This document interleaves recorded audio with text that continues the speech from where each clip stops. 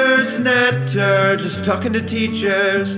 Talking to teachers about academic research and evidence-based practice with continuing professional development at PNA 1977 on Twitter. Nailers Netter, just talking to teachers. Good morning, good afternoon, good evening everybody, and welcome to this episode of Nailers Natter.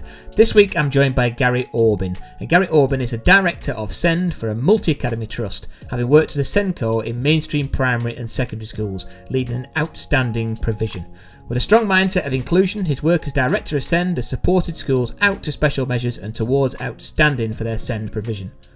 Alongside SEND duties, he writes the sendmatters.co.uk blog and tweets as @SENDMattersUK. He's a contributing author to Great Expectations by David Bartram OBE and wrote the Understanding the SENDCO Role course for Guide Education. He has reviewed and supported improvements to SEND provision within schools in Sheffield, Portsmouth and Kent, and is presented on SEND at numerous educational conferences and events. Gary is a former pastoral leader and is still a practicing secondary teacher. Gary completed his Masters in Special and Inclusive Education at the UCL Institute of Education. The book we're talking about today with Gary is The Lone SENDCO. Research by the Seaside is back. Yep, you heard it right. Research Ed Blackpool returns for its third year, following enormously successful conferences in 2018 and 2019. Now, as you'll know, both of those conferences sold out pretty quickly, so book early to avoid disappointment. As always, expect for an exciting day packed full of research-informed practice from speakers from both primary and secondary backgrounds. The date for your diary, Saturday 9th of July 2022, and the location is South Shore Academy, St Anne's Road, Blackpool. That's Research Ed Blackpool 2022. Hope to see you there. Nailers Natter, just talking to teachers. Nailers Natter the book. Ideas and advice from the collective wisdom of teachers.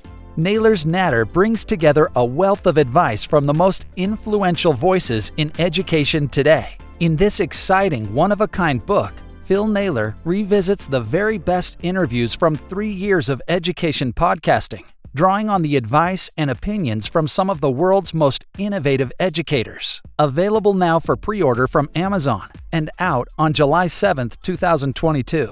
Talking to teachers about educational books, why we love them, and how we use them in our classrooms. With guest authors, publishers, podcasters, and of course, teachers. Good morning, good afternoon, good evening, everybody, and welcome to this episode of Nailers Natter. So I'm delighted to be joined by Gary Aubin. Welcome to the podcast, Gary. Thanks very much, Phil. Great to be here. Yes, great to be here indeed. So we're recording during the Easter holidays, so thank you for giving up your time for this. And the book we're talking about is The Lone SENDCO. Okay, so we're going to get into the gentle introductory question first. Gary, so if you just tell listeners a little bit about you and your journey in education to this point. Yeah, thanks, Phil. I'm a secondary drama teacher by background, turned head of year, turned SENDCO, essentially, is my main journey to the world of SEND. I've taught in London and Hong Kong, live in London at the moment, and I've currently work 3 days a week leading SEND provision for a multi-academy trust of primary and secondary schools, all mainstream, and I'm 2 days a week seconded to the Education Endowment Foundation as their content specialist for SEND. And then in a bit of time last year, I wrote The Lone SENDCO, and I know we're going to talk about that. We are indeed, and what a book it is, listener. Now, let me tell you, obviously, Gary's been kind enough to send the book across, so I've had a look through and I had a read through, and somebody who's previously been responsible for line managing the SENDCO, and just a shout out to Karen, who's our SENDCO at school, is superb. But this book has everything. This book has everything that you would possibly need to know if you were thinking about going for the role, if you're currently doing the role, or if someone like me who is line managing that role to give a better understanding. It's got an appreciation, understanding of the legislation. It's got concrete advice. It's got tips. It's got all sorts of different things that you might want to look at. So, you know, this must have taken a great deal of time, Gary, and it's brilliant that it's out there for people who are interested in this area. Thanks, Phil. That's really kind of you to say so. I appreciate it. And I've had some nice feedback. And there's always, when something is sort of finished and going to print, you think, I'd love to add that. And it's just got to wait now for the next version of it at some point in the future. But I'm really pleased with it and with the feedback I've got. And it really came from the fact, as I think I say on the back cover, that, if you teach French, then you're line managed by the head of French who knows French and knows French teaching and can give you tips on your teaching and everything.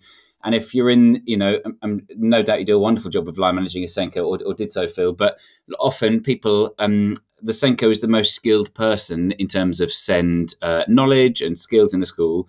But actually, where do they go to when there's something they stumble across that they don't know? And also, most Senkos, I think, and I was certainly one of them, start the job and don't have a Scooby-Doo that they need to, really, relative to the size and breadth of the role. I mean, I had an interest in SEND. I'd always taught students with SEND in my classes, among others, and I had some pastoral experience. But actually, it really feels like you're thrown into that role often. And, the worst case scenario, it's not uncommon for someone to say, in your assistant headship now, oh, by the way, could you please be Senko as well? And people come to that role in lots of different ways, I think. And certainly most people come to it without huge sort of academic or practical experience, specifically within SEND. So I think it's what I wanted to achieve was try and get lots of things, not everything, but lots of things in one place with lots of signposting, just to give people a head start, especially if they're new. But I've heard nice feedback from people who aren't new as well in the role, just to go, oh, good, that's sort of here in one place and up to date. So. Well, there's two things to address there, Gary. So the first thing is the feedback has been fantastic. And obviously I do a research ahead of the podcast, and I've been through the reviews for the book on Amazon. And, you have got some fantastic reviews and really well deserved. And the second point is I absolutely did not do a good job of line managing Karen as a Senko. And, obviously she wouldn't say that because she's far too nice and far too kind. But it's exactly what you said there, Gary. I've been asked to do that role and I haven't got any real experience other than, like yourself, of teaching students with SEND or, kind of working with some of those classes over the years. I didn't have any kind of experience, and it's fortunate and lucky for me that she was almost skilling me up in terms of understanding of the role to be able to in some way support her. And that's why this book is great. And I think it's got parallels with one of my other sort of passions, which is being the DSL in school. I was put in charge of being the DSL 2 years ago. And like you, I didn't really know what I didn't know about the role. And it's taken me 2 years to get to, a basic understanding of the key parts of safeguarding. And it's very much the same with SEND. But what I think we should do, Gary, someone should write a book on being the DSL as well. I think that would be very, very useful. Perhaps we should get that proposition submitted to a publisher very quickly. Anyway, I'll leave that to someone else. Yeah, and I think around line managing Senko, actually, that's a real tricky challenge, as you say, because you just feel. I think a typical experience of line managing a Senko is just sort of knowing. When you don't know as much as you know that you need to know. Actually, then the easiest thing to do is just leave that person to it and to go, can I help? What kind of support do you need? But again, the point of being a good manager is identifying when someone needs support when they don't know that themselves, isn't it? Really, and if you don't, So I hope the book is useful for people working with Senkos as well as Senkos or an aspiring Senkos. So thanks. It definitely is. Okay, so first question, Gary, if we can. So we've talked a lot about line managing the Senko, but what makes a great Senko? Well, I wrote a blog post a couple of weeks ago arguing that I think that everyone should want to be a Senko. So despite the fact that we sort of started the podcast going, what a role, and you're off on your own, and the title of the book really alludes to the sometimes loneliness and solitude of the role. But actually what I'd love and what I think the world of SEND really needs, but also what education needs, is for sort of hungry people on their way up to SLT and headship roles and things to be going, well, maybe the Senko is a really important developmental role for me. And it's not going to help children with SEND if people come in and do it for, a term or just for the CV or for those wrong reasons. But I think in the way that people might be a head of year or take on a head of department, not because they want to do it forever, but because they see it as an essential building sort of step up to SLT, to headship. Actually, it would be great for students with SEND if more people wanted to do that, because then you'd have senior leaders in schools who wouldn't need that book because they'd have real experience themselves of that Senko role and of an understanding that's sort of research informed, but also practice informed around what works for students with SEND. So I really hope that it's something when you see people going, that head of year role is going to be a really important development post for me. I'm going to do it for 3 years and it's going to be a step for me towards an assistant headship. I really hope that people start to see the Senko role in that way, because where some roles might give you pretty much purely pastoral experience or purely academic experience. Actually, the Senko role does both. And rather than just being in one pocket of the school, like a head of year or a head of department, actually it gives you breadth across the whole school, and you're working from either early years to year 6 or from year 7 up to 13. So there's great benefits of doing a Senko role, having that on your CV, and of course it comes with whereas as in a DSL role, Phil, you can correct me if I'm wrong, but actually I think that people are often left to have little bits of statutory training and then just work it out yourself and find your own bits and find the right book to read or statutory guidance to find. But actually with the SENCO role, obviously you have to do a third of a master's with it. So and obviously, clearly that will be paid for by schools. So there's a great sort of professional development reason. But to come back to your question about what makes a great SENCO, I think SENCOs have to be advocates for students with SEND primarily. So often there's a lot of negative talk about students with SEND. And I don't think anyone goes into teaching and goes, these students with SEND. I'm not saying that, but I think that there's just a negative narrative around too many students with SEND when things get difficult. And I understand that because people get tired and stressed, and often students with SEND are the ones who are making your lesson planning a bit trickier, your lesson delivery a bit trickier, your exam results sometimes a little less positive. So it's advocating and being positive and that positive voice around school, and then showing calmness when things aren't going well. And when there is whether it's a parent who's very anxious about something, an element of something going on in their child's life, it's not to play down their anxiety, but it's to be the calm responder to it, and not to perhaps respond to their email immediately, not to respond to a history teacher immediately who says this child can't be in my class, but just to sort of go, right, let's be reflective and calm and positive and come up with a plan here. And then, I could go on for ages, Phil, clearly, but I think another just to add a couple of things, perhaps, is being bold, really. So it's about I remember when I was early in my SENCO career, going into an assistant head teacher's English class and feeling totally out of my depth because he was a great teacher. And I was there as a sort of supposed to be wearing this hat of someone who can give him really good advice about what he needs to do next. And I sat in this room and just thought, he's a more experienced and really good teacher. What am I supposed to say? And looking back, what I should have said is, I'm really pleased with what you're doing, particularly these 3 things. Can you please talk to the whole English department about it so they all see it? But what I felt was this need to sort of take on this role of expert that actually, it shouldn't be a one-man band. And the last thing for me is about perspective. So often, I think in many roles in school, but particularly true of a SENCO role, you start the morning with your to-do list, and there'll be some teaching on there. And I think it's really important that SENCOs do teach manageable amounts of timetabled lessons. But actually, often as a SENCO, you're a little bit free is the wrong word, but you set your own agenda a little bit more sometimes. And you might have 10 things on your list and you get through none of them that day because actually, life happens and school happens and unforeseeable things happen. But it's to know that that's okay, that's the job. And sometimes we'll think, let's be strategic, let's plan, let's work out what's most important. But it's sort of actually doing the job is picking up often on all those things that are slightly unforeseeable and being in classrooms and around corridors and being a sort of visible face around the school. And what that doesn't do is it doesn't get all your paperwork for the local authority in a neat order, and it might not get all your emails down, and it might not get your exam access arrangements paperwork winning any medals.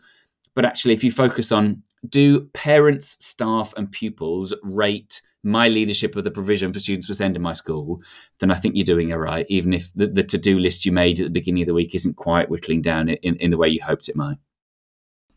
Such a great point to carry there. And just picking up on the leadership aspect of it, and I'm just trying to think, and obviously my perspective is only one perspective and my experience might not be reflective of other people's, but I am struggling to think of too many examples of senior leaders that have come through the route having been the SENCO in school. I'm talking obviously in secondaries. And quite often this is reflected when we have, a particular thing on an SLT agenda over the years, and the SENCO is then brought into the meeting. Whereas when you think, if you're discussing curriculum or academic, so whether it be subject-based or results or whatever it might be, or certainly pastoral, there's a understanding that there's quite a lot of experience around the table. But you're right in saying that, the SENCO quite often operates within their own environment and doesn't necessarily then move up to, whether it's because it's become indispensable, I don't know, move up to SLT. And I think it's tricky. There's a very sort of black and white argument, which is stick your SENCO on SLT. And I think generally that's a good point, clearly. You need to have someone thinking about SEND when the agenda item isn't SEND, don't you? If it's bringing the SENCO, we're going to talk about SEND this week. Actually, you want them there going, hang on, if this is our curriculum offer, what does that look like for these students? Or if these are the trips we're running in the summer term, what does that look like for these people? And you need that person thinking about SEND when no one else is.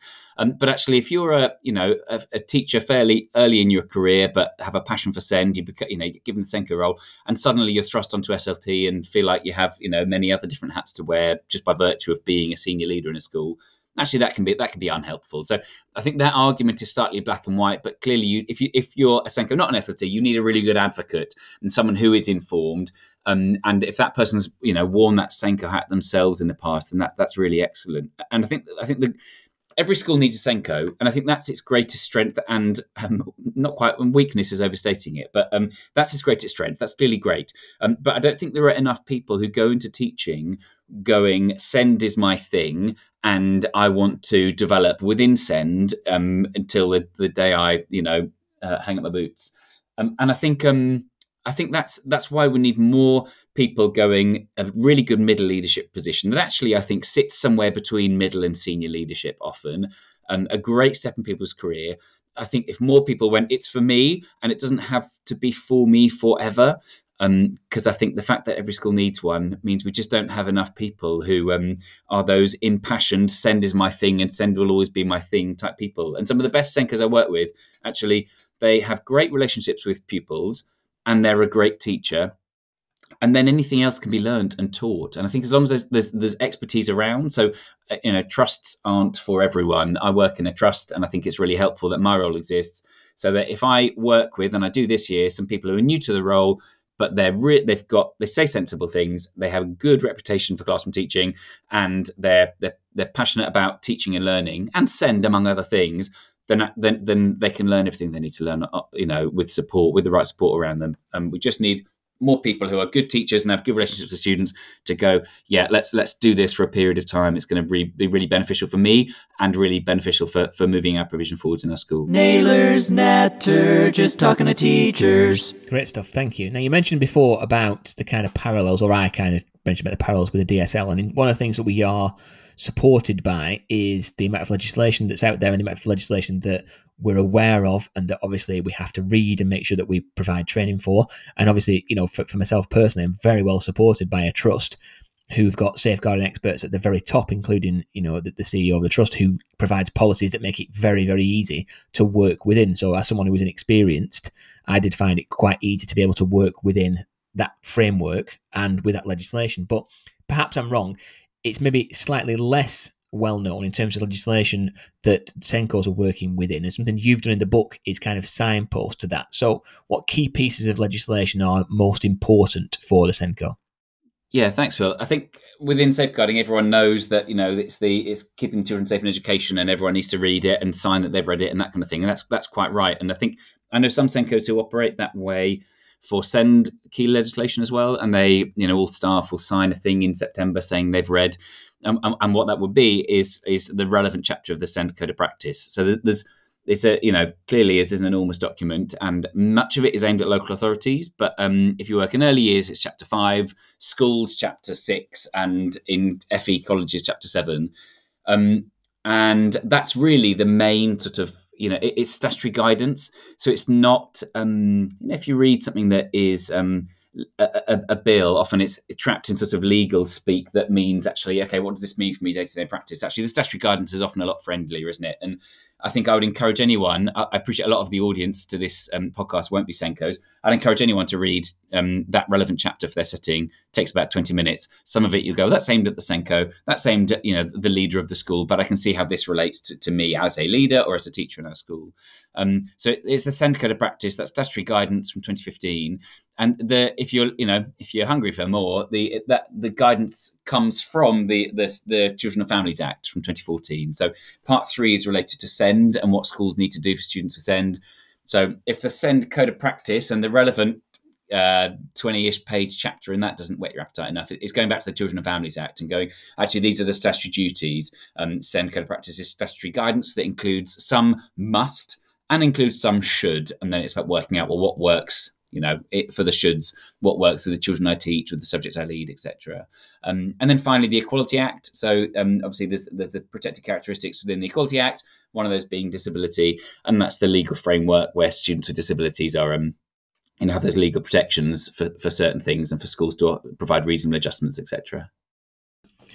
Thank you. And I mean, in terms of popularity of the book, I think it does show that this is going to have quite a wide readership. And I know that you've obviously tailored it to the Senko in certain areas, but also I think when I read it, I just thought, wow, there's a lot of stuff that perhaps I've got a surface understanding of, but I wouldn't necessarily like to ask for fear of thinking, well, I probably should have known that. And I think that's where the book is really useful. And one of those things, Gary, is around EHCPs. So everyone who's listening is saying, well, of course I understand what an EHCP is. Of course I understand the process, but I'm going to be honest enough and say, yes, I understand what one is, but in terms of, the number of meetings that need to be had regarding that, in terms of the support of parents, the support of school, the support of funding, I may not be across all of the details. So for listeners' benefit, of those people who, might be more wary to ask, what is an EHCP and what the teachers and Senkos need to know about them? Okay, thanks. Yeah, so aiming my answer to there'll be nothing I need to tell Senkos about EHCPs, quite rightly, but like you say, it needs whole school understanding of what they are and what the duties are around them. So they replaced statements of SEN. So people who've been teaching a while will know very much about statements, and they disappeared in over a 3-year process between, I think, 2014 and 17, and were replaced with these things, EHCPs. And there's a few sort of reasons behind it. They incorporate not only the child's educational needs, but health and social care needs as well. So they'll all be listed on there. And of course, as an audience of educationalists, it'll be mostly relevant, those educational outcomes and educational needs. But it's also, it will be vital to understand a child's health needs in some cases, in terms of sort of from a safety point of view. And it'll be useful to understand some social care needs in terms of, those wider aspects of involving that child in school, for example, in some cases. So it's a statutory document. It gives the child a legal entitlement to certain bits of provision. It will also name their school placement on there, so it will say the name of the school that they've gone to. And the process is the school gets consulted and has 2 weeks to respond about whether they can meet the need. It's not as simple as saying, no, we can't meet the need, and that's the end of it. There's actually, there's some legal stuff underneath that I don't think is useful for the podcast, but is covered in the book. The statements were written with a bit of a negative bent. Some people might disagree with that, but it was, really about what the child can't do. And they replaced it, and I hope it's more than just a change of wording. It should be a sort of slight shift in mindset as well, of moving towards outcomes. So what should the child or young person be able to do by the end of, time X, which is often the end of the key stage they're currently in. So what in that way, this was framed more positively. By the end of year 6, the child will be able to take part in reciprocal conversations with sentences of up to 5 words verbally or something. So they're supposed to be smart. I think the problem with smart is sometimes you get overly wordy and lose the sort of thread of it, really. But they are, statutory document that outlines the needs the child has, the outcomes being sought for them and with them, and then therefore the provision that needs to be in place for them. So that is where they go to school, but it's also what that school or college or AP setting or wherever needs to do in order to meet those needs. And it should have child and parent voice at the centre. So the child and young person should have a way of having their voices heard, having their sharing what they want, essentially, and what their aspirations are for the future. And likewise, parents should be involved in that process as well. It's from 0 to 25. So statements finished at 16, but these continue. As long as the child or young person is in certain forms of education, they can continue until the year in which the end of the year in which the child has turned 25. The young person has turned 25. So it is, much more focused on children's voice, on parents' voice, hopefully. And then in terms of the second part of your question, Phil, was about what do teachers really need to know about them. So if you're a primary teacher, I'm assuming that you're going to see your pupils all day. I know not all schools operate in that manner, but essentially you're going to know your pupils very well and be their main class teacher. Then I would say that there's no reason not to read the whole thing and to go back to your Senko and have a discussion about it and say, I think what this means for me in my practice is this. And hopefully that's something that a Senko in a school has really done that already. And if you're a senior leader in a primary school, then I think it's speaking to the Senko around how do you make these often unwieldy documents that might be 12, 15, 20 pages long in some cases, how do you make them something that teachers who aren't SEND experts necessarily, but need to do a good job by your pupils, actually, how can you make it meaningful and accessible? What does the Senko do to potentially condense it? And that's even more needed in secondary, of course, where, often teachers will come across multiple classes in a week. So actually, if we're asking all teachers to read all EHCPs for all pupils, I think that's probably not a very helpful message. I think it may be an exception of cases that happens, but actually the primary thing in secondary schools, I think, is for the SENCO to be really good at condensing that. And we call it in our schools a pupil profile. But whatever you call it, could be called it's still an IEP or a pupil passport or whatever. It should really say what does that pupil, what does the teachers need to know about that pupil? And that doesn't have to be just things that they find hard, but what do they need to know about that pupil, and what do they need to do to meet that pupil's needs? And then also what are the targets, and we can call them targets or outcomes, but essentially what are we trying to bring that child or young person closer towards? So hopefully the SENCO in your school is really good at going, how can I condense this really lengthy information and these 7-page speech and language reports and this 5-page EdPsych report and the EHCP, and go, all right, but what's at the heart of good teaching that teacher needs to know without being overwhelmed with knowing everything? And if you don't have a SENCO doing that, then maybe teachers do need to read the EHCPs for schools. But I think generally that level of input is unsustainable. So it's and schools, by the way, in terms of just a last comment on legal things, schools have a duty to make best endeavours to meet the provision. So if you're a teacher and you think this EHCP has 25 bullet points of things I need to be doing, it shouldn't be a stick to beat teachers with. It should be a conversation to have. And it's right that it's a legal document. It doesn't mean you can do all those things all the time, that they're all the best practice in every lesson. And if there's one bit of scaffolding that's listed in EHCP as a bullet point that the child needs, it's in that young person's interest that we try to remove that over time and that we try to increase their independence over time. And I think that the way to help, sort of the thing to guide you with as a teacher in that, having that difficult decision of, do I follow the EHCP to the letter, which is a legal document, or do I use my professional judgment to think about the progress the child's making, the support they're having and what they need next, is always about having a conversation with the SENCO and, where possible or appropriate, with the parent, and going, this is why I think this bullet point is now unhelpful for this young person and I would like to change it. It gets reviewed annually, but of course, as teachers, we need to be more adaptive, more responsive than only making changes to what we do annually for students with the EHCP. So I think it's about, even though there's that legal document and that list of must do this, it's always about going, what's best? Let's go and have a chat with the SENCO or have a chat with the parent, or even with the young people in some cases, if we're not too sure. Great. Thank you, Gary. Thank you for that detailed answer. Really, really appreciate that.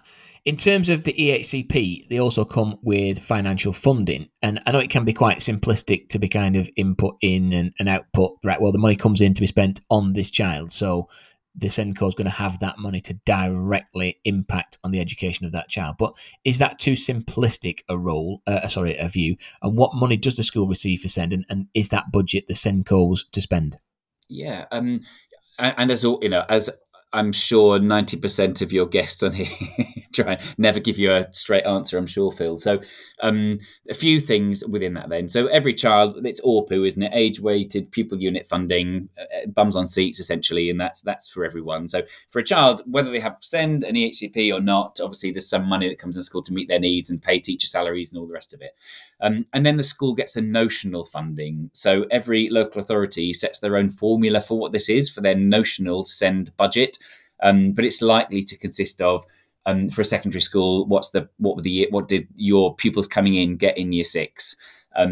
What level of deprivation is there in your local area? How big an EAL cohort do you have? That kind of thing. So those kind of factors are built into what each school gets as their notional SEND budget, but that's not ring fenced. So generally, as a head teacher, I think most head teachers, not as a head teacher, but I think most head teachers are going, that pays the SENCO salary, and that means that we can have slightly smaller classes for a couple of our lower sets, or the things that typically won't be, this is purely for SEND, but this goes into the pot with a bit of a SEND bent, and different head teachers will manage that budget in a different way, clearly. But it is not ring fenced is the headline there for that notional SEND budget. And then there's top-up funding, like you say, sometimes called high needs funding, sometimes called top-up funding. I think there's a bit of a myth about EHCPs that they always guarantee a child a teaching assistant in class. And just about that, there's a couple of things. Number one, that's not the case at all. Many local authorities will write EHCPs without making specific reference to a teaching assistant. The sort of cynic in me would go, that's a way that they don't have to fund X amount of TA hours.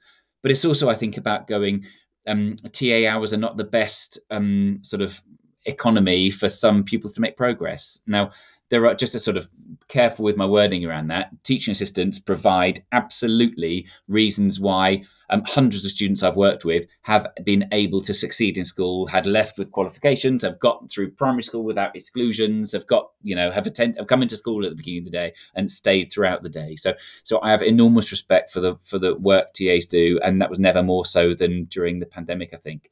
But just about that, TAs are not the answer to every child all the time, are they? And what we need to be doing around sort of SEND provision is looking at our spending a bit more cleverly than that, and looking at our provision a bit more cleverly than that, and going, okay, in this class, in this subject, for this child at this moment, a second adult's really needed, and we're going to instruct that second adult, or request that second adult removes themselves from having a seat next to that child as much as is possible. And I'm a realist in that sometimes that just isn't possible. And a second adult to support focus, to deal with physical health needs, or for a range of reasons, is just essential right then.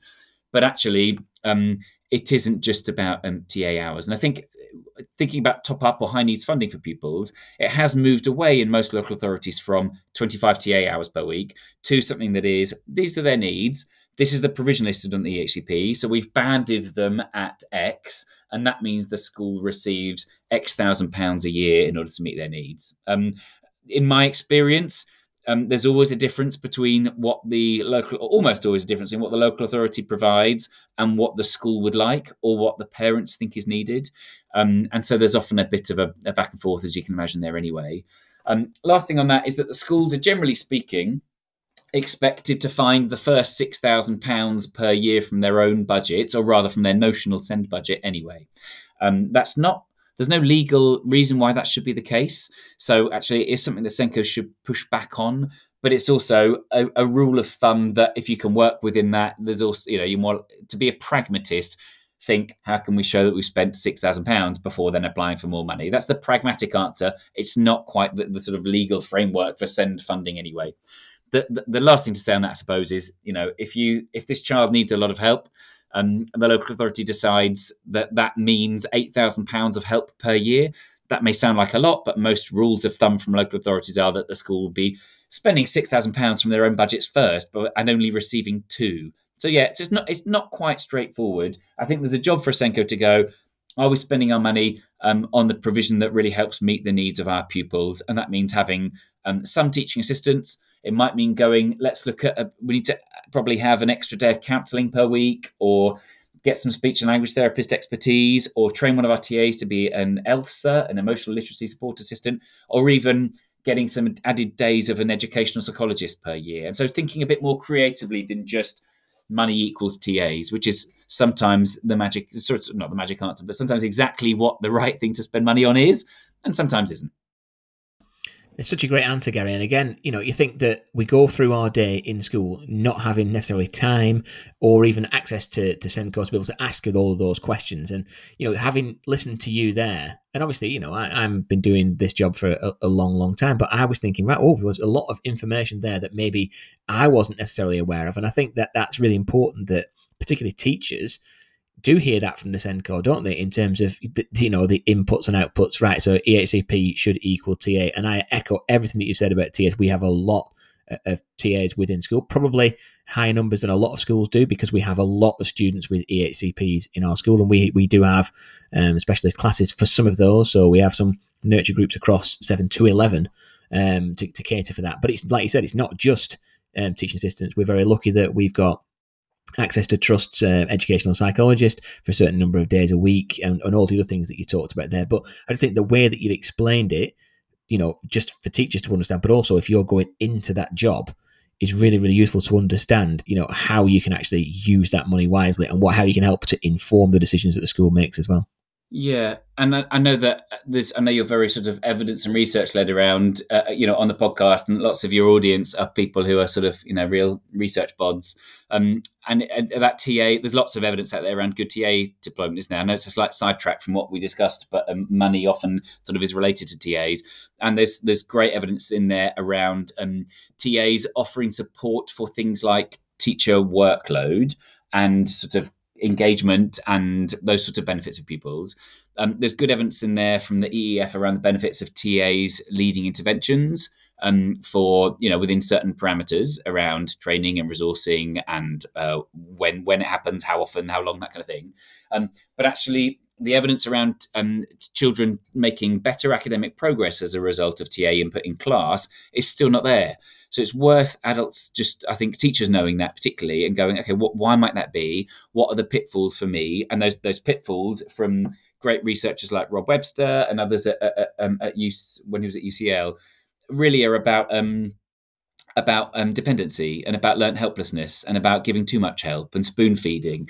And actually what teachers need to know is I need to have a really good relationship with my teaching assistant where we take feedback from each other, where we have a bit of time to reflect on how it's going, where the TA has the capacity in terms of time and resource to have the curriculum materials in advance, to know what we're doing and know from the teacher how they would like to use them within that subject. And then for the teacher to know just as much about the child and their needs, or a group of children and their needs, as the TA does. And then you get, fantastic work happening in class because it's a partnership, and it's, it can support academic progress amongst other things. I think where the research hasn't sort of caught up and shown academic progress for students as a result of having a TA, it's just sort of shown the opposite. I think it's those practices that have been the problem. It's that, like I said, that dependency, that learned helplessness, spoon feeding, getting into fast. Some of the best learning happens when a child is struggling, doesn't it? When that child is, you can see the cogs not quite turning and they're looking for that, going back to their book or going, just trying to find out how can that equal that? And how can I get from here to there? How can I struggle over this word or sentence?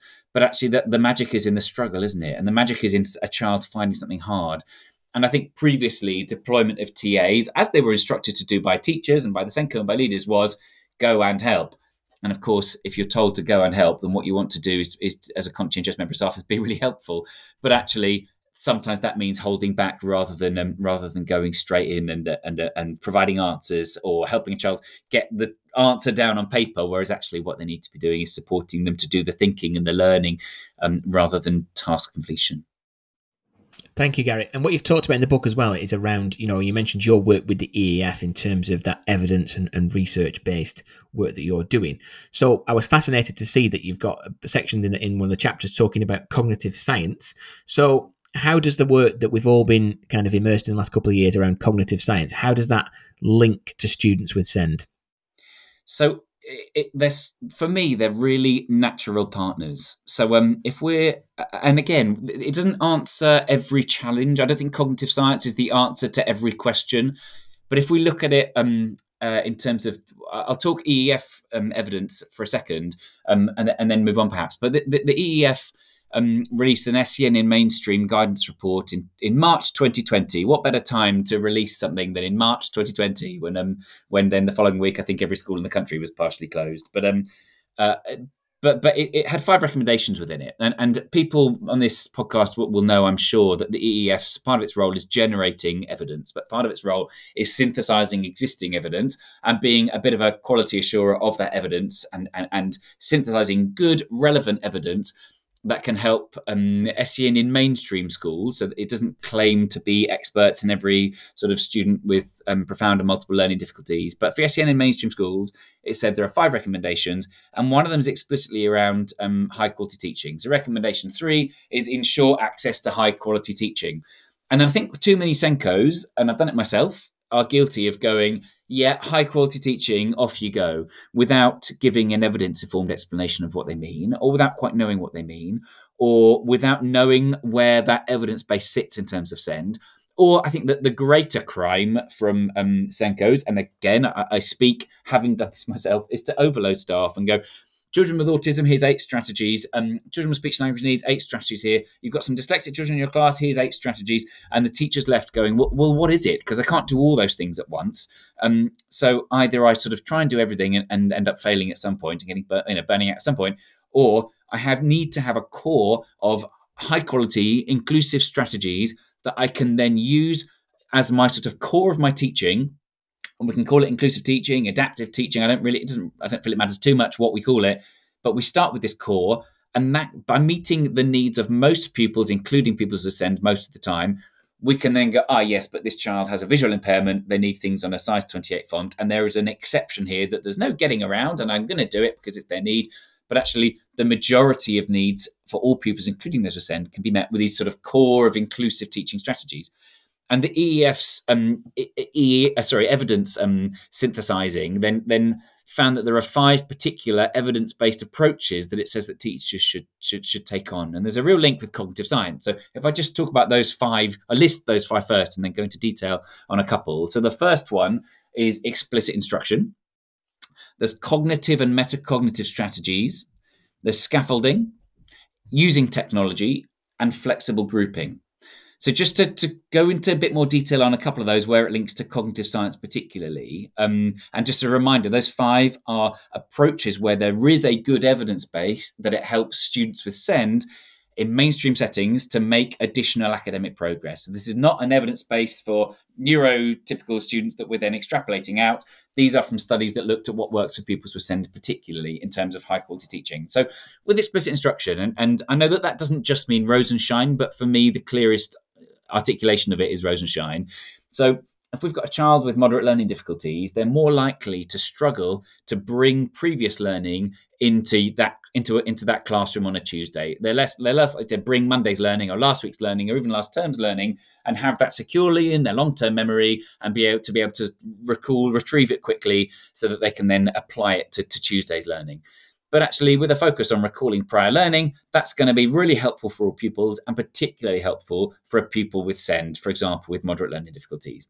And then when we're introducing new material, well, for a child who with a poor working memory, perhaps, being overloaded very quickly with the teacher exposition at the front, actually introducing content in small chunks and checking frequently for understanding there, well, that's going to be really helpful for all pupils and particularly useful for pupils with SEND, perhaps a child whose processing speed or working memory are greater challenges for them than students not on a SEND register.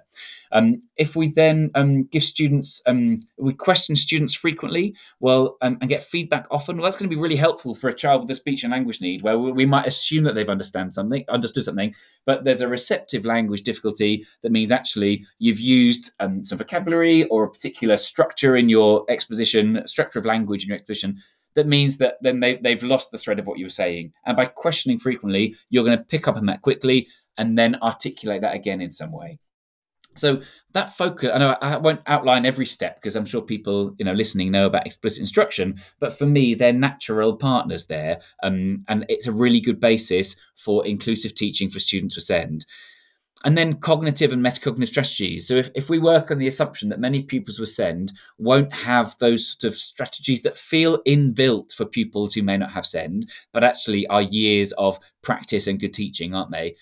But actually they might not have the strategies to intuitively think of a hook to something they learned last week that's going to help them with the learning today, or may not have a strategy if it's about learning a sequence or a pattern to chunk that into smaller steps. So we teach cognitive strategies. We go, this is how you might remember this. Try and think of this in this way. Mnemonics and things are the example that are in the EEF guidance report. A mnemonic to help something stick.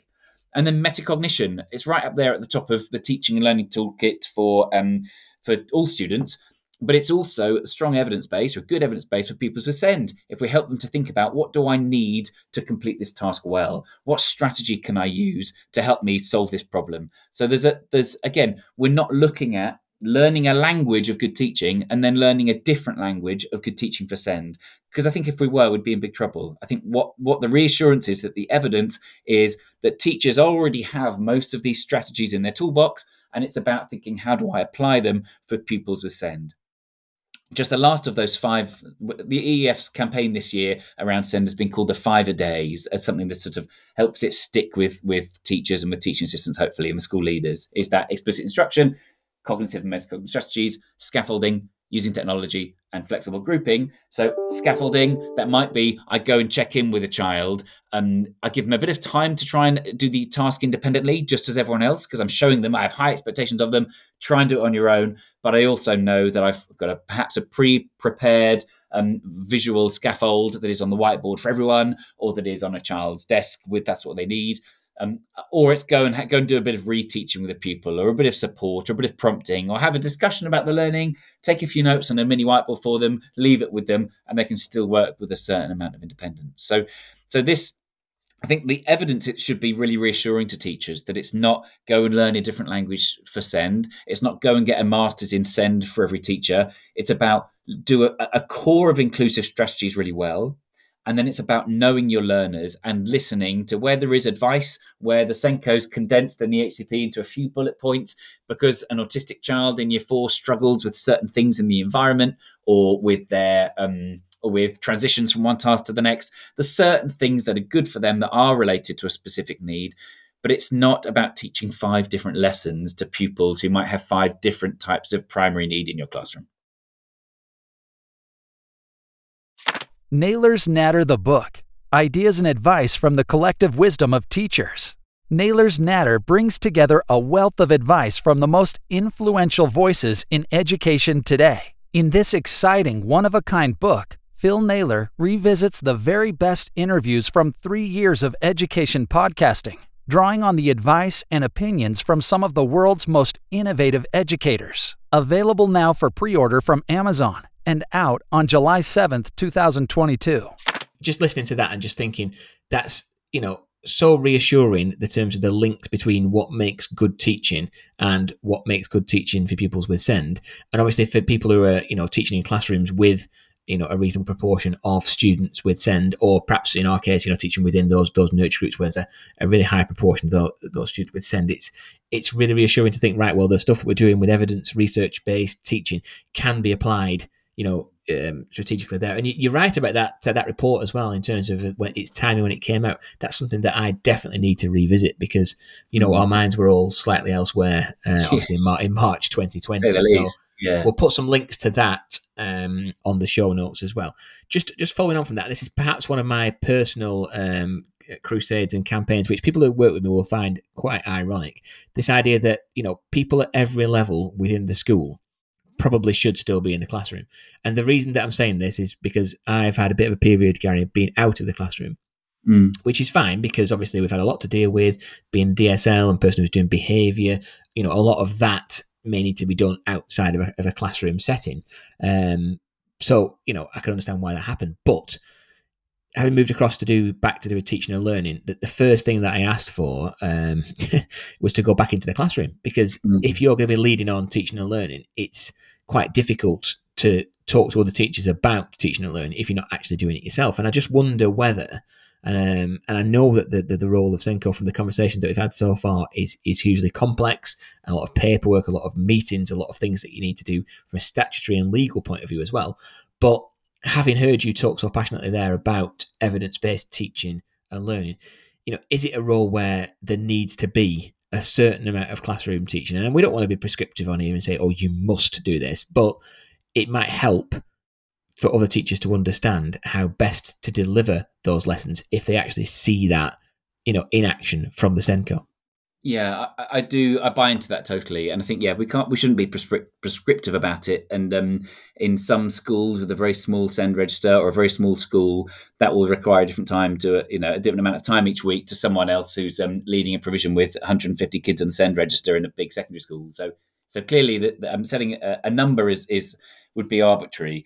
But I think it's essential, because I think you need to be able to stand in front of teachers and say, this is how I do it in my classroom, and I understand that it's tricky. And I think the worst thing is when the trap I really try not to fall into myself is ever going and speaking to a group of teachers or teaching assistants on behalf of the EEF and saying, it's all really easy, just do this. Here's the 5 a day. It's, there you go, problem solved. because anything that offers a simple solution is going to be the wrong one, clearly. But it's about taking steps to make it easier. But I think, sorry, to answer your question, I think being a classroom teacher reminds you what's hard and reminds you that actually, if I'm asking everyone to photocopy things onto 3 different color backgrounds and to just it's that problem of providing long lists of strategies for 5 different pupils, and they might be great strategies, but they become impossible for the teacher to implement them because it's about doing more things than one adult can manage. So and it's about doing more preparation as well. So there's a great quote from a book called The Inclusive Classroom by Daniel Sobel and Sarah Alston, which I've used many times, but it's something like, inclusion will only work if it takes less time, less stress, and less money, or less time, less stress, and less resource. I forget the exact quote, but it's right on, I think, because where I see these beautifully written pupil profiles with 11 strategies on, well, that's okay, that's great, and there may be a parent pushing for that level of detail for every teacher to have. But again, if you're providing things that are unrealistic when you have 30 children, then you need to think about, well, actually, how can I make this realistic? And clearly, maintaining a teaching timetable is the greatest way to remember what's realistic, and the greatest way to show I walk the walk. I'm not just telling you what to do. Come and see me try it with my classes. And then when you go into that classroom, rather than being the Senko behind a laptop, and I think there are problems in the system that really make Senkos, they're really not quite incentivized, but almost force Senkos to be a laptop Senko. And I think it's such a waste and such a misuse of the role. Actually, the Senko should be, if they're not teaching themselves, they should spend as much time as possible taking the long way back to their office, stopping in corridors, having little dipping into classrooms. It's not about adding observations all the time, but it's about being a frequent face that teachers just expect you to come in just for a quick, eyes on 2 or 3 kids, or eyes on 1 or 2 things a teacher or TA is doing. And just to be around school as much as possible and around classrooms and corridors. I am aware, of the pressures on the job that make that hard, but I think the way the policy has to shift is to allow Senkos to do more of that and to do more. I'm around children, I'm in contact with parents and carers, and I'm supporting staff much more than I'm filling in referrals and paperwork, essential as those may be for in some cases. Absolutely. And I mean, I think that's what the EEF does really, really well. And, the short period of time that I was working with the EEF, with the research school in Blackpool, when we were leading courses, whether it be something about metacognition, whether it be whatever particular course it was, at least you could say, and I was exactly like you, Gary, I would not say, oh, I'm doing it this way, so therefore that's the best way and you should do it like this. But it did give you that credibility, that understanding, that appreciation for the role to be able to then engage with teachers where they're at. And I think that's essential. Obviously you're currently working with the EEF, and you can hear that coming through. I'm sure listeners will be thinking, this is one of the best podcasts that we've done, because I can hear your experience of that work in school, but also I can hear that you've spoken to lots of different people in lots of different contexts about their school and their children, and it really does come through. And I think at every level of the school, I think it's beneficial for people to still be in classrooms. And I know, again, I say this every week, people who work at my school will not be listening, because why would they? They're sick and tired of listening to me anyway. But if they were, they'll say, well, you only do 1 lesson a day, and who are you to say that? But at least I've got some kind of understanding and appreciation for it. And if I ever ascend to any higher heights than I currently am, I'll try my best to still be in the classroom, because I think that is where we all start, and that's where we all should be. And the clue is in the name, isn't it? It's head teacher. It's deputy head teacher. It's all of those kind of things. So, sorry, forgive me there for my own personal crusade about everybody teaching. Thanks. Okay then, right. Last couple of questions, if we can, Gary. I'm just conscious. We like to keep it to an hour if we can do that, because it's good for the kind of commute time. So, talking about pastoral, and you mentioned at the beginning about your kind of pastoral background, and you've done some of those jobs in school, haven't you, in terms of head of year? So, how can Senkos, and this is something that perhaps, again, it's just my experience, doesn't happen enough. How can Senkos work with pastoral staff for the kind of big picture for children and students?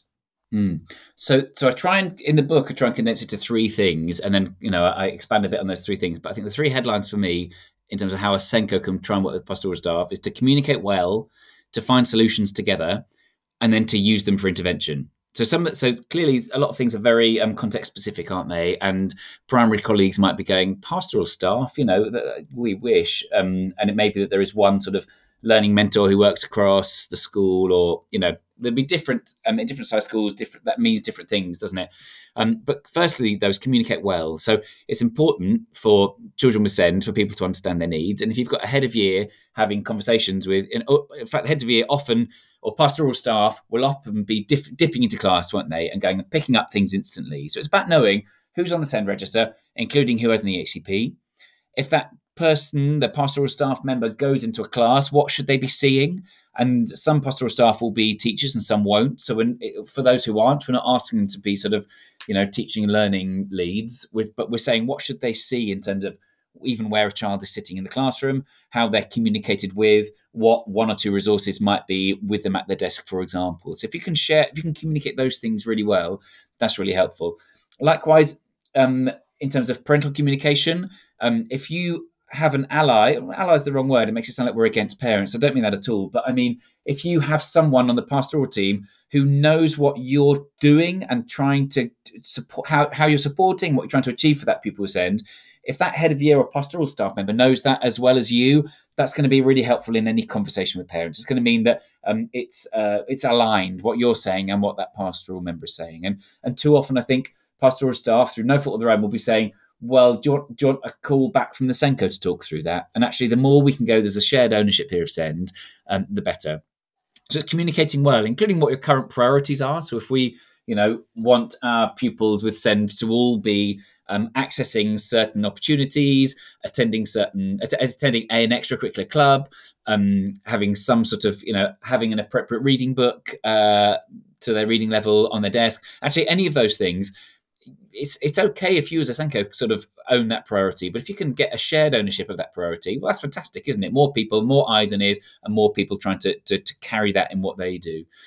So communicating well for me is about, who's on the SEND register, what's their primary need, who's an autistic child, who's got a social, emotional, mental health need, etc. And then what should they be looking out for in class, and what should they be thinking about in their conversations with pupils if something goes wrong? If something goes wrong, what we don't want is that pastoral member of staff to go, is the SENCO free? Because that SENCO, as I say, might be teaching, might be doing other things, but actually we should be empowering pastoral staff to be able to deal with these things themselves. So what are the essentials of communication for an autistic child, knowing that all autistic children will be different, but what are those sort of shared characteristics? Well, it might be that I want to anticipate the meltdown before we get there. It might be that I want to provide them with some space and time before I overload with language and try and solve the problem straight away. We want the SENCO to be supporting all pastoral staff with those things. So to do that, the SENCO needs to communicate well. We then want to find solutions together. So often I think what we want to achieve is the same thing. So if the SENCO goes, what do I want to help this child with? Well, they're anxious in the school environment, or they are quite, oppositional to teacher instructions.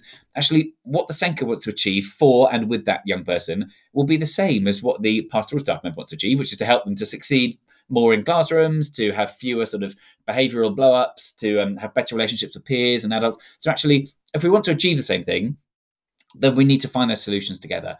And so for me, that means scheduled regular meetings that are not about, it's not getting on your soapbox. It's not going around the houses with discussion for 2 or 3 hours. It's about really clear solution-focused meetings that are also realistic. We're not trying to talk about 100 children in an hour, but we're going, these are our 5-10 pupils who are on both our radars, or at least should be on both our radars.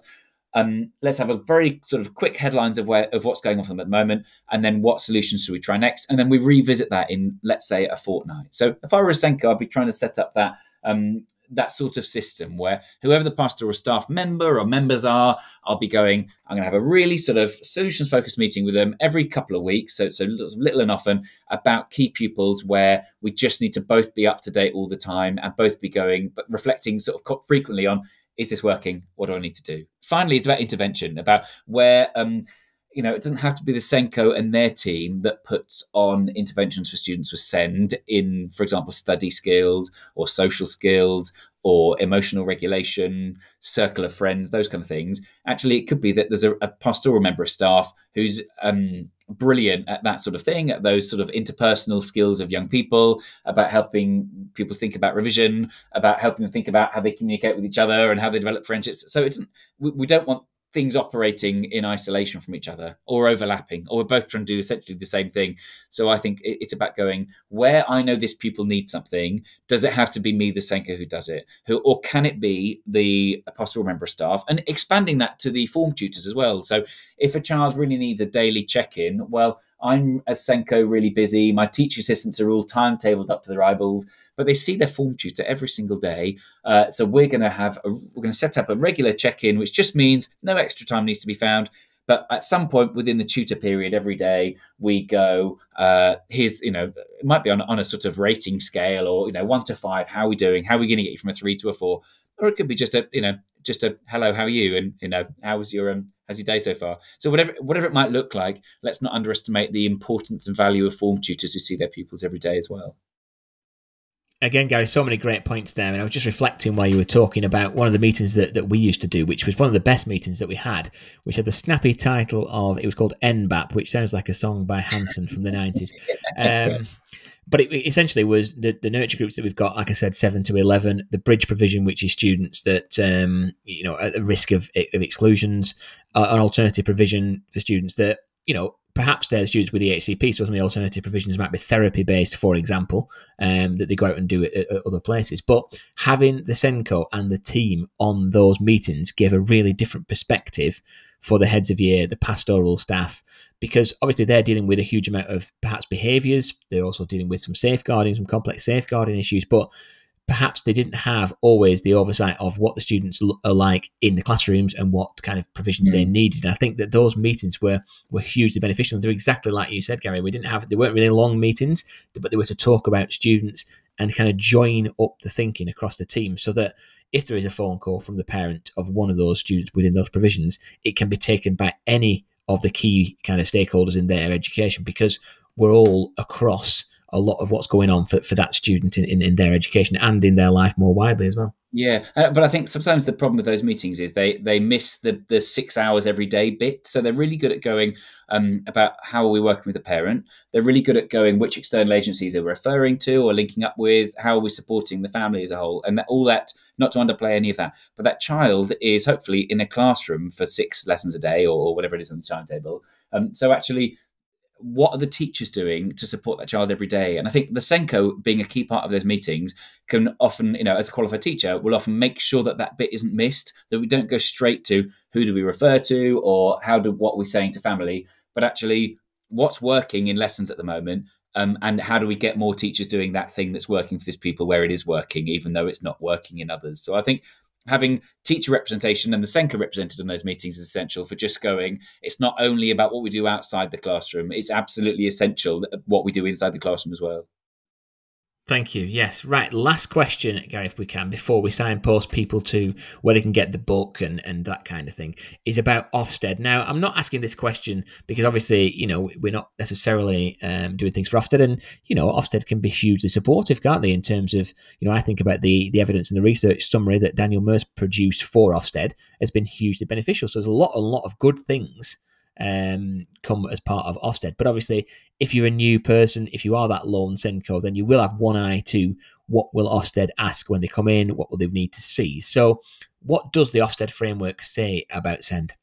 Okay, so there aren't too many references explicitly to SEND, but there are lots more references to all pupils. And I think that's where, SEND is the unwritten thing in quite a few of those statements, because it's talking about all pupils. So in a nutshell, the school needs to be ambitious for all pupils. And we talk about broad and balanced curricula, don't we? It needs to be ambitious for all pupils and to meet the needs of pupils within that. So for me, it's best summed up visually by the sort of weighing scales, where on the one side, we're aiming high, and on the other side, we're putting the support in place that means that high ambition can be successful in reality. So that happens through that inclusive approach, doesn't it? So having, as we discussed earlier, that core of inclusive teaching strategies, approaches, evidence-informed where possible, that mean we can aim high, but we're confident in the work we're doing to support that high ambition. And then we're adapting we're sort of getting really good feedback all the time from our pupils through things like questioning to know how they're getting this, and then B, we're reflective enough to go, what shall I try next in the next task, next lesson, next week, next term, in order to try and increase the success of that. So pupils with SEND need to be achieving exceptionally well is the statement for an outstanding school. And so the way to get that, if a classroom teacher is listening to this, it's about having high ambition and putting the right support in place. How do you know if you're putting the right support in place? It's having that small number of evidence-based approaches, and then it's about knowing your pupils. And that doesn't mean poring over lengthy documents, hopefully. It means having a really good understanding of a brief document and then reflecting frequently on how is this working for all pupils in my class, including pupils with SEND. If I was a SENCO or a senior leader listening to this, the thing to know is that it's about whole school ownership of SEND that's the most important. So SEND won't be a deep dive, or at least the last time I read something from Ofsted, it said SEND won't be a deep dive. Sometimes these things change, but SEND will feature in deep dives and will be an explicit focus in some. So it needs to be, especially all leaders, all middle and senior leaders, but actually all colleagues need to know what's our sort of vision, values, ethos, pedagogy around SEND. What's the key lines for me in terms of curriculum around SEND? Not just that I can spout them, but also that I can, show them in my teaching and in my leadership. But it's whole school ownership. Everyone needs to, if you're asked that question as head of Key Stage 2, talk to me about the SEND context and SEND outcomes, SEND vision here. Everyone needs to be able to know those things. So I try and give trainings to schools that within my trust, the trust I work in, around it's not just the SENCO. Once upon a time, it would have been just a chat with the SENCO, and now it's really runs through everything. And the chat with the SENCO is a part, but only one part of finding out the SEND, what's going on for SEND there. So, and there's more in the Ofsted handbook, of course, about how do they involve parents, include all pupils, track progress, how do they address the additional safeguarding vulnerability that can happen when pupils have SEND. So there's finer detail, of course, in the handbook that guides the inspectors. But in terms of the framework, it's primarily about, do you know, there's a lovely quote from Amanda Spielman, which is sort of, I want to know, I want to be able to see, what do pupils know? How do they know you know that? And what do they do about it when they don't know that? So, when there are gaps, essentially, what do schools do about it? And so that's just as true for pupils with SEND as without. Do we know where pupils are? Are we meeting those needs? What do we do when pupils aren't meeting those needs? And that's not all about a TA. It's not all about intervention after school. It's about those adaptations we make that are live, often in the classroom, about getting good feedback. Great stuff. Thank you, Gary. Right, it's been an absolute delight to speak to you today, honestly. And I say this every week in terms of my own professional development, but I feel like I have learned so much in the last 1 hour and 3 minutes that I'm going to take away, use, and that's on top of, obviously, reading through the book as well. So really appreciate that. And I'm sure that everyone who's listening will echo that in terms of the value of this episode. If listeners who have listened to this and think, right, I want to go and get the book, tell us where we can get the book from. Are you doing any talks about the book? Are you going out and presenting to anybody about this? And lastly, where can listeners find a little bit more about you and maybe get in touch as well? Thanks, Phil. Yeah, so the book's quite clearly on Amazon, as all these things are, but it's a John Catt book. So it's available from the John Catt Bookshop, and it's also available on Amazon, and it's The Lone SENCO. SEND with a D, as I think the way things have moved towards SEN and the D, the disabilities bit in there. So The Lone SENCO.